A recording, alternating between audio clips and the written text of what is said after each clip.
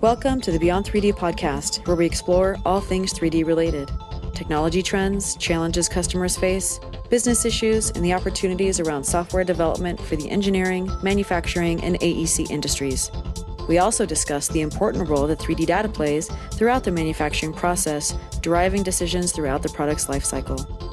Here on Beyond 3D, we talk with industry analysts, business owners, developers, and industry influencers, and hear real stories that you can relate to and learn from, and know which trends and technologies apply to your business. So join us as we go Beyond 3D.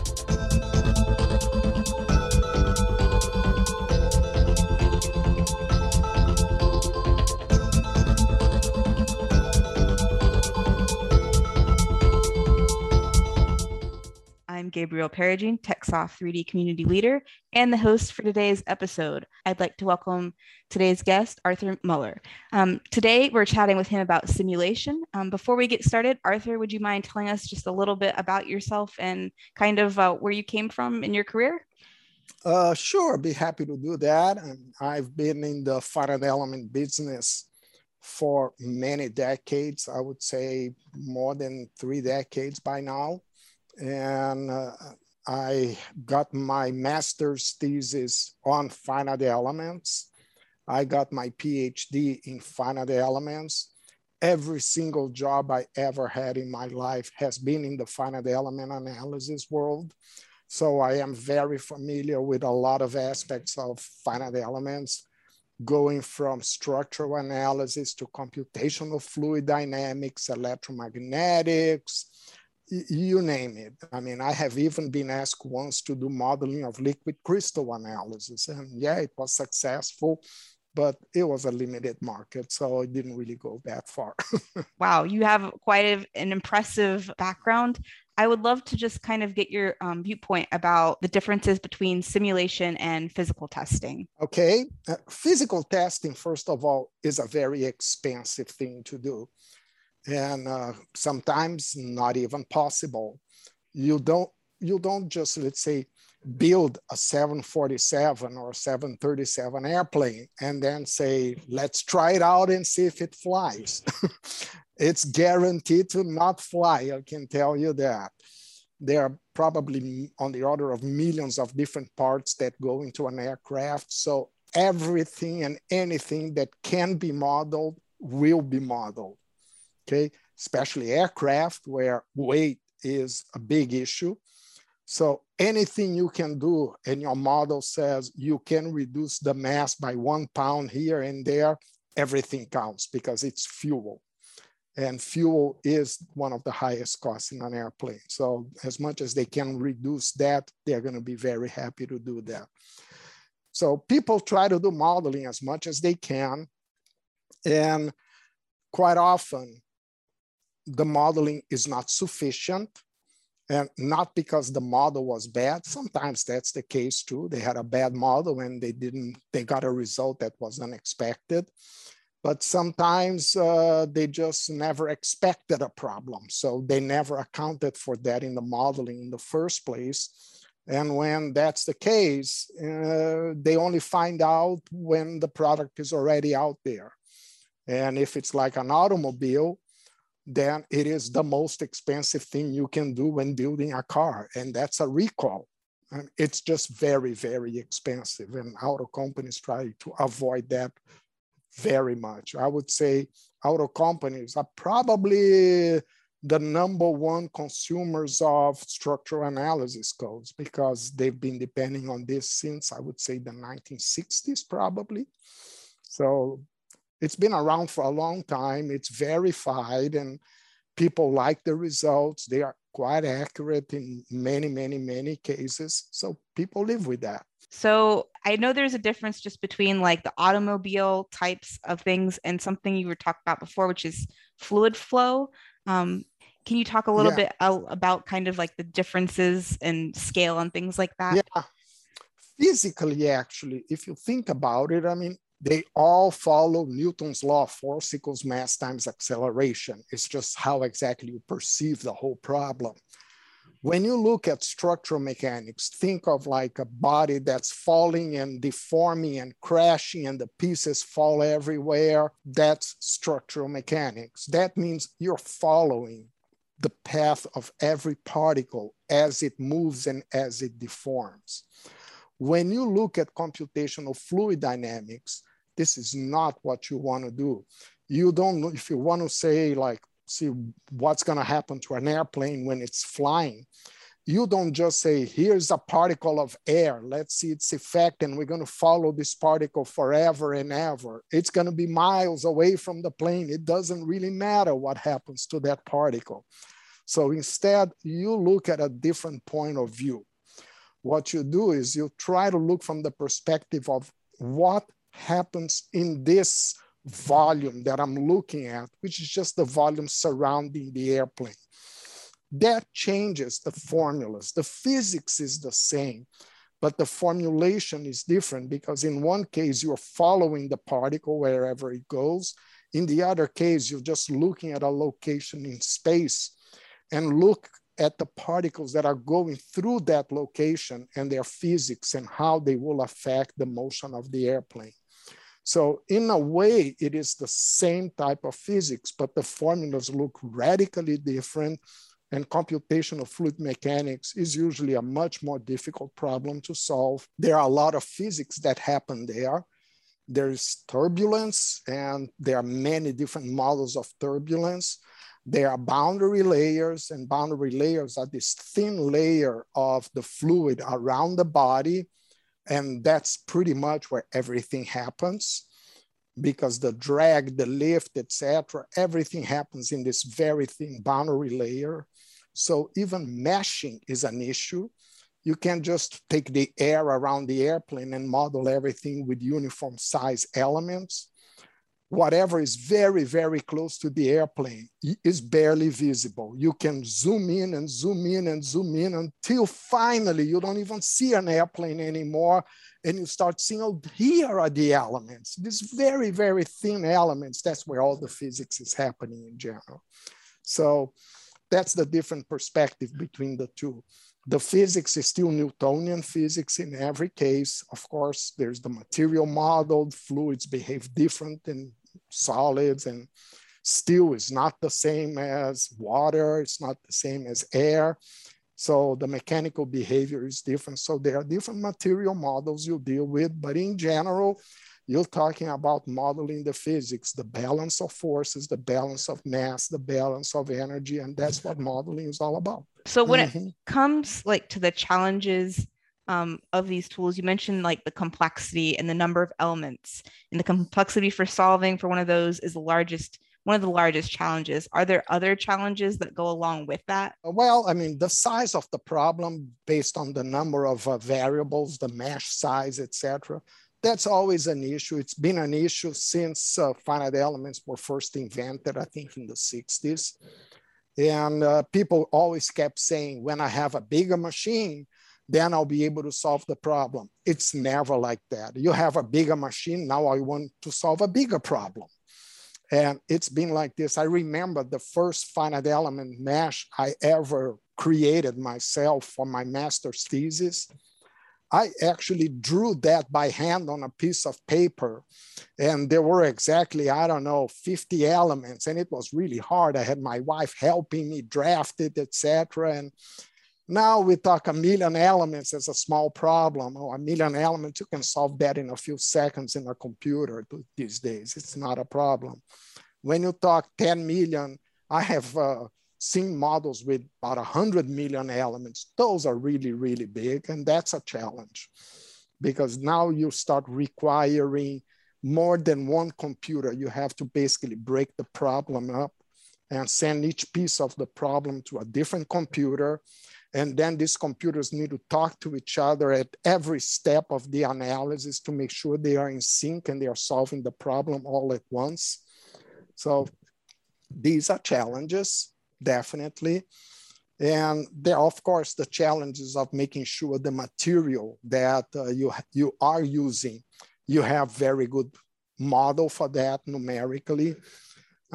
There are political issues, which is like people talk about global warming and people talk about the models. Well, I mean, you cannot just do an experiment, right? You're not, okay, let's try this on a few planets around us and see what happens. It's just not the way it works. So you basically have to live with models. You talked a little bit about like some examples where you had a challenge that you couldn't solve. Can you maybe give me an example like that? I can give you some examples of sometimes the problems are really difficult. Okay, and it could be like, oh, I think this airplane, let's try to make this airplane go at a much higher speed. And then you find out, okay, I'm gonna have to cross the sound barrier to do that. Well, is that a problem or not? And now we know we can do it. I mean, there are planes that go much higher than the speed of sound. But people had to deal with these problems until somebody had the courage to say, I'm going to be a pilot in one of these planes and let's see what happens. So the guy becomes a hero and the rest is history. But it's difficult sometimes. I mean, you look at it, or let's send somebody into space. Well, sometimes the only way to prove it is send somebody into space and let's hope he comes back. And lo and behold, he came back. So yeah, that's a lot of just science in general. You just have to try it and see. Yeah, I mean, you do all the modeling possible, and there comes a point that say, we don't know what else we can model here. And the only way to give us confidence is to try it out. And you try it out and you see what happens. And there are times when it doesn't work. So hopefully nobody gets hurt in the process. Fingers crossed, right? Yeah. So simulation, it's been used in automotive, like you said, for decades, and just in that space. Moving forward, are there any new areas in which like simulation is being used outside of like automotive and airplanes and things like that? Electromagnetics, people are using that quite a lot. And this is not something I am very familiar with.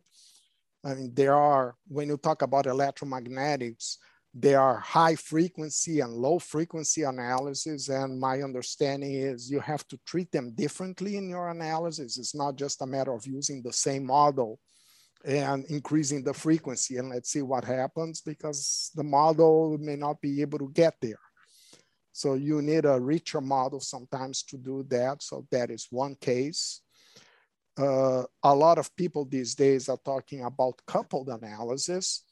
So for example, fluid-solid interaction, that's something that started around the 90s, was very difficult back then. I was involved with a company that did that, and I know how hard it is.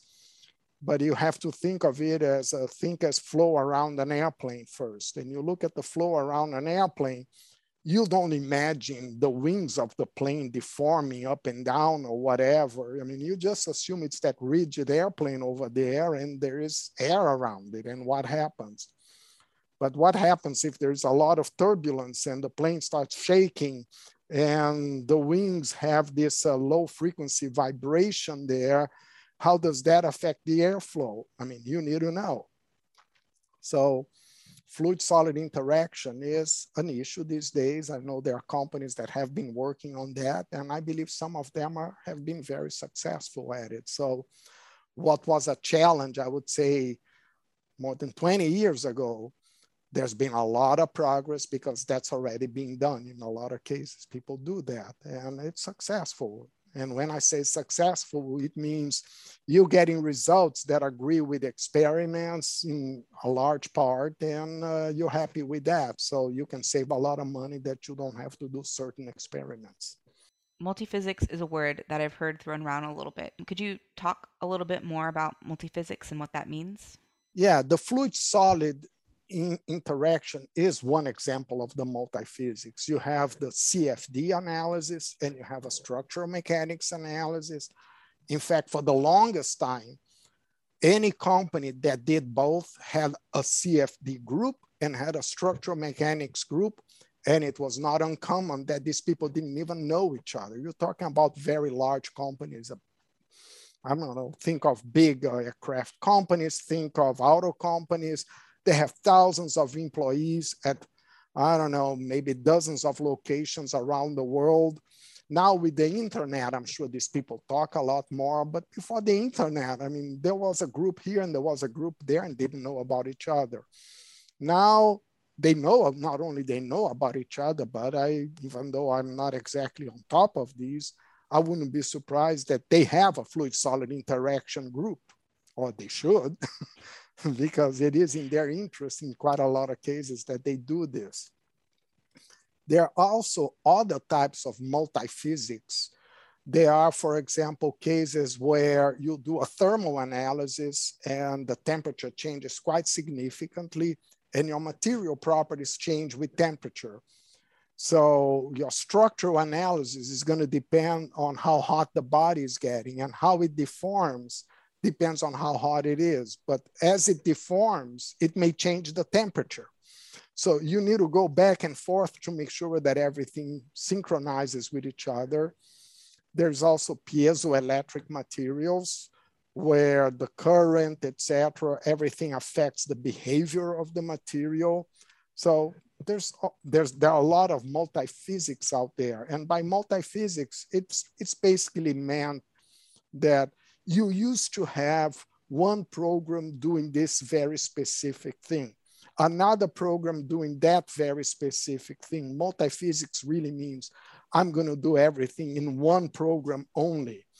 And everything sometimes may mean just the fluid and the solid, the electrical and the structural, the thermal and the structural, and it goes on and on. So that's what the multiphysics stands for. Are there any things that you're like hoping to see in the future with the simulation space, or that you're already seeing happen that you're very excited about? One thing I would like to see is improvements in hardware. I mean, that always helps. We always like to have that so we can solve bigger and bigger problems, because we know that in order to model problems correctly, we need to have a very fine mesh in some areas to be able to model the physics. We sometimes can see there's an error of 20% here, but I can't afford any more than that. That's all I can afford. So that's what I'm going to use. And there's always the issue of automation as much as possible. If you think about it, I mean, there are a lot of CAD companies out there, and there are a lot of designers that are very good in generating their models in CAD. And they would like to just push a button and say, does this work? But in order to do this, it requires a lot of things. It requires that you take this geometry, and from that, you have to extract and generate a mesh. And then from the mesh, you have to apply the loads, the boundary conditions, make sure you have the proper material models, and then you run the analysis, you extract the error, and then you do mesh refinement based on where the error is very large. And then you start all over again now with a different mesh until it converges to an error tolerance that you're happy with. And then you have to be able to visualize these results quickly. And it could be a very large problem. Sometimes you won't have the hardware to do that. So fortunately, these days, there are a lot of cloud computers out there. You can just rent them. I don't know how cheap or how expensive they are, but hey, they are there. So they are available for the public in general. So I see this type of a trend already happening. People are moving to the cloud. And basically because what most people have is a laptop. I work with finite elements, I don't know, 8 to 10 hours a day. And what I have is a laptop with 64 gigabytes of memory and about 8 cores, of which I can use 4 before the machine starts choking. So it's very limited what I can actually do on my machine. Having access to a machine somewhere out there that I don't even know where physically the machine is, but I can use it, that is a big thing actually, because everybody used to be limited to the computers they had, either in the office or a central computer. I mean, people used to rely on IBM 360s and VEXes, and there were all these older machines that people use. And If you want to have a model that is much bigger, you have to spend, I don't know, hundreds of thousands of dollars on a bigger mainframe. It's not like that anymore. You only use the so-called mainframe, which is not really a mainframe these days. I mean, it's just a stack of boards somewhere. And you can just try to break your problem into multiple pieces and send them into multiple machines at the same time. So all of that is available. And it's a wonderful trend because it gives people the ability to do this analysis. And not to mention, when you want to look at results, it used to be people would do everything on their laptop. You don't need to do that like that these days. You can have the cloud actually compute everything on the areas that are going to be visible when you want to look at the results. You don't really need to look at things in areas that you are not interested in seeing. So you have the cloud compute everything for post-processing for you. Then it sends over the internet, and all you get is a tiny, small little fraction of the original model with results being displayed on your computer. And you rotate and you can cut through it, and it feels like, wow, I'm doing all of this on 100 million elements. In reality, you're not. That's all being done in the cloud and being sent to you, just the areas that you want to see. So that's a big improvement, and I can see we are going this direction. And in fact, TechSoft is very good at that. TechSoft will have the components for you for anything you need end to end. We can read the CAD model, and we can do all the way to meshing, modeling, running the analysis and sending the data to the cloud, post-processing it. I mean, all of that we have. So people can certainly use our tools to be able to do that. And in a way, it's almost like you can think of these tools as commodities. I mean, we support them, we write them, and everybody can use them. You don't have to like assume that you have something that the other one doesn't have. So everybody can benefit from it at the same time. And it's a nice thing to be able to do. I mean, everybody feels good about it because we feel we're doing something good for the world. Everybody can benefit from our tools without this constraint of, oh, I don't want others to use it. No, the more others use it, the more debugging that we're going to get on the software that you are also using, the more reliable the software is going to get that you are using, the better it's going to be, the better documented it's going to be. I mean, there are a lot of benefits. And the fact that we can do this end to end these days, I think it's terrific. That's really helpful. Thank you. I think that's all I have. Thank you for joining us on the Beyond 3D podcast, hosted by TechSoft 3D. Be sure to subscribe on iTunes and leave us a review, or subscribe on SoundCloud. To listen to past episodes or learn more about TechSoft 3D, visit www.techsoft3d.com/blog. Send us comments and suggestions at info@techsoft3d.com. Thanks again for listening, and we hope you'll join us again on the next episode of Beyond 3D.